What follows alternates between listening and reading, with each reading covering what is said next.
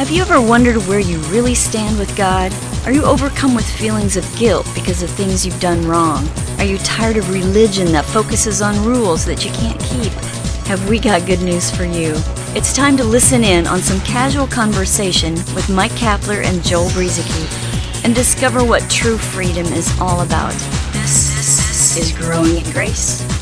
It's Growing in Grace, the Cap and the Breeze Man. Mike Kapler over there, and I am Joel Brueseke. Thank you for joining us here for another edition of Growing in Grace, talking about, for the last few weeks, the gospel, the good news, our freedom in Christ, and we're going to kind of expand on some of that a little bit. The question comes up, if we're free, what does that mean? We might talk a little bit about that today, perhaps, or, what have we been freed from? What have we been freed to? Things like that. We'll see where the conversation goes this week. Cap, glad to have you aboard again. Hope you're doing well this week. Well, I am, Joel. Thanks. It is good to get together each week like this and just focus on what we consider to be good news. So often people think of the Bible and even the gospel, and they don't view it as good news because it's been distorted, it's been diluted with the old covenant of legalistic teaching and a lot of misunderstandings out there regarding what this new covenant and the good news really is. So we try to stay focused on that which is really good news, that which we are now under because of what Christ has done for us. But again, so often when it comes to the Bible and the gospel and Christian things, we often have been given the mindset that it's about me and how well I perform, because most of us are hoping that we are in right standing with God, and that was something that haunted me for many years as a believer, Joel. Where do I really stand with God? It's just something that gnawed in the back of your mind, whether you were performing well or you were not. You were just striving toward trying to make sure God was pleased with you. Mm-hmm. Well, the good news is He is pleased with you. He is pleased with you because of what Jesus did, not because of how well you and I are able to live. But last week we talked about the freedom that we have in Christ. And Joel, I think we want to take this to a different plateau here a little bit, because to me, when Jesus said, "You shall know the truth, and the truth will make you free," and there's a lot of talk about freedom under this new covenant. But what is it we're freed from? Well, certainly one of those things that we're freed from, and maybe one of the most important things, is that we've been freed from the law, the Apostle Paul said. And in Galatians chapter 4, Paul was referring to Jesus. God sent forth His Son, born of a woman, born under the law, to redeem those who were under the law, that we might receive the adoption as sons, as children. That's a big thing that we've been freed up from, the demand of the law, which demanded righteousness, it demanded perfection, but was powerless to provide it. And so this is good news. But we've also been freed not just from something, but into something, right? Yeah, we've definitely been free. Paul talks about how, like you said, we had been formerly under the law. That was formerly the way of life, at least from what the perspective Paul was talking about, freed from the law. And I like what he says in Galatians 5:1 too, stand fast in the liberty by which Christ has made us free. Do not be entangled again with a yoke of bondage. Or one version says, I think, it is for freedom that Christ has set us free. And don't become, you don't let yourselves be in bondage again to that yoke of slavery. And that yoke of slavery, as you say, was the law. And now we've been freed from that old spouse. Both in Romans and Galatians, Paul talks about how we had to die to the law in order to be married to Christ. So if we use that example of a marriage, we formerly were married to our old spouse, Mr. Law. Now we've been freed from Mr. Law, and that's a great thing. And now we are in a new relationship. We've been freed to Mr. Grace. We've been married to Jesus Christ Himself, and we're, as you say, we've been adopted as sons. That's one way to put it. There's all kinds of ways that the Bible words this new relationship, an adoption as sons, or in some places it calls it a marriage. It refers to it as a relationship. 1 Corinthians 6:17 says, "He who is of the Lord is one spirit with Him." We become one spirit. So it's not as if we've just simply been let go from something, and now we're just out there just running around just wild and reckless, but we have been freed to something. We've been freed to someone. That's to Jesus Christ himself, with the the Father, the Son, the Holy Spirit being in this relationship with us that we formerly weren't able to have because we were married to Mr. Law. And so it's a great thing that we've been set free from Mr. Law, and what an even more wonderful thing that we've been freed to something. And there's a lot of things in this freedom, I guess, that we can talk about this week. Free to, so what does that mean, Cap? What does that mean that we've been freed to Christ? Maybe you got some thoughts on that, and we'll share some more things on that. Yeah, I probably do have some thoughts on that, but let me just stop for a second here and think about what you just said. A lot of people, especially those on the outside looking in, if I can use that expression, a lot of people almost view themselves as unbelievers. They almost view themselves as free right now as an unbeliever, and if they become a Christian, they're going to become a slave. And that's the wrong kind of thinking out there, and it's probably even prevalent in many Christian circles. They just almost feel like a slave, a servant, and we are servants, but we'll get into that later. But sometimes when people think of servant, they think of it as more of a slave thing, something that they're almost doing involuntarily, that there's something they don't want to have to do. And when I moved from being single into a marriage relationship with my wife, tying this into what you were just talking about, my lifestyle, it did change. But it changed in a good way. There were new responsibilities. There were just, it was all different. But it was good. And why was it good? It was good because of love. Mm-hmm. Love made it good. And so my lifestyle changed, and I moved into something entirely different than what I was before in my wild single days, Joel, which really weren't all that wild, but let's just assume they were for a minute.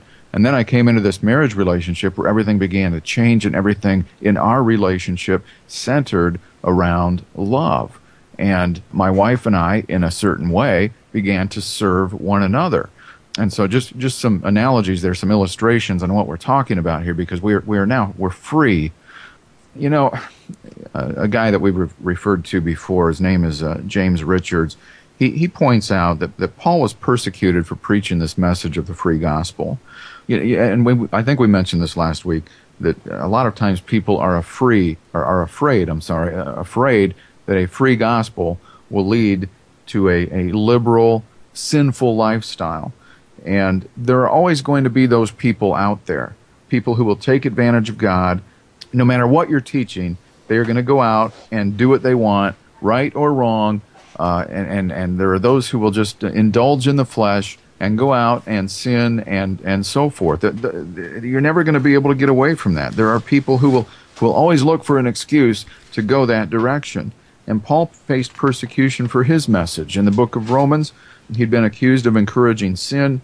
In Galatians, the Judaizers had criticized his message, tried to bring the believers, the Galatian believers, into a mixture of the old and the new covenants. But the point is that no matter what you preach, there are always going to be those people who are looking for an excuse to go out and participate in self-gratification and live in a perverted lifestyle of some sense. But James Richards said we cannot let the perversion of these people license us to lie. We often talk about, well, you're just giving people a license to sin. Look, perverted people cannot allow us to give us a license to lie. We still have to let people know that they are free, that this is a free gospel. Now, Paul did encourage us.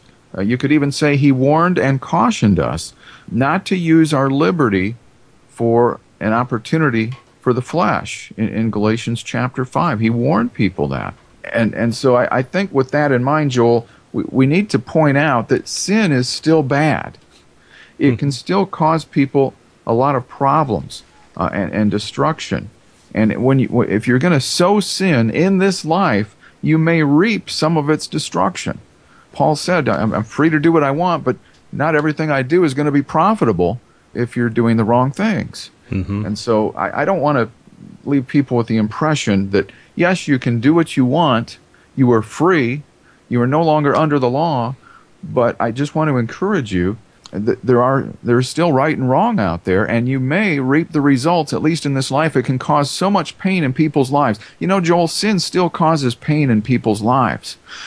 Sure Unfortunately, a lot of people think it's God causing the pain. Right. And he's not the one who's causing the pain. He's not the one who's judging you.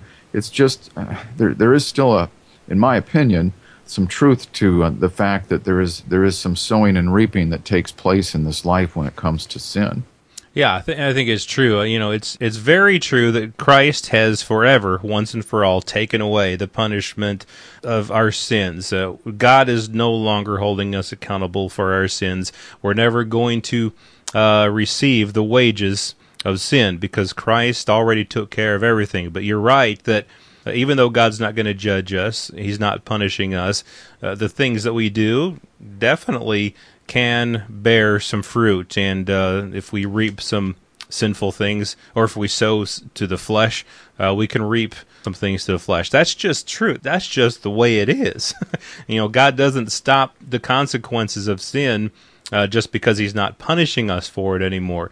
And to use, the gospel as an opportunity for the flesh, or to use our freedom as an opportunity for the flesh, really is a perversion of the gospel. That's really not what the gospel is. And I think that most people really get that, but we do like to make that point that we're not saying that, we're free to just go out and do whatever we want.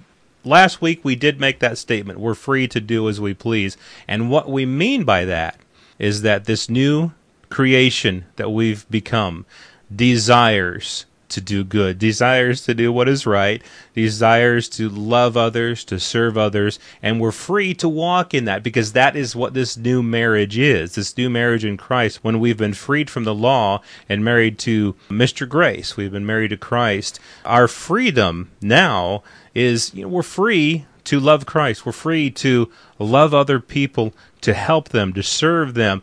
Serving is not a bad word. It's just, a lot of times, a lot of us came out of legalistic mindsets and things when, service was a legalistic thing.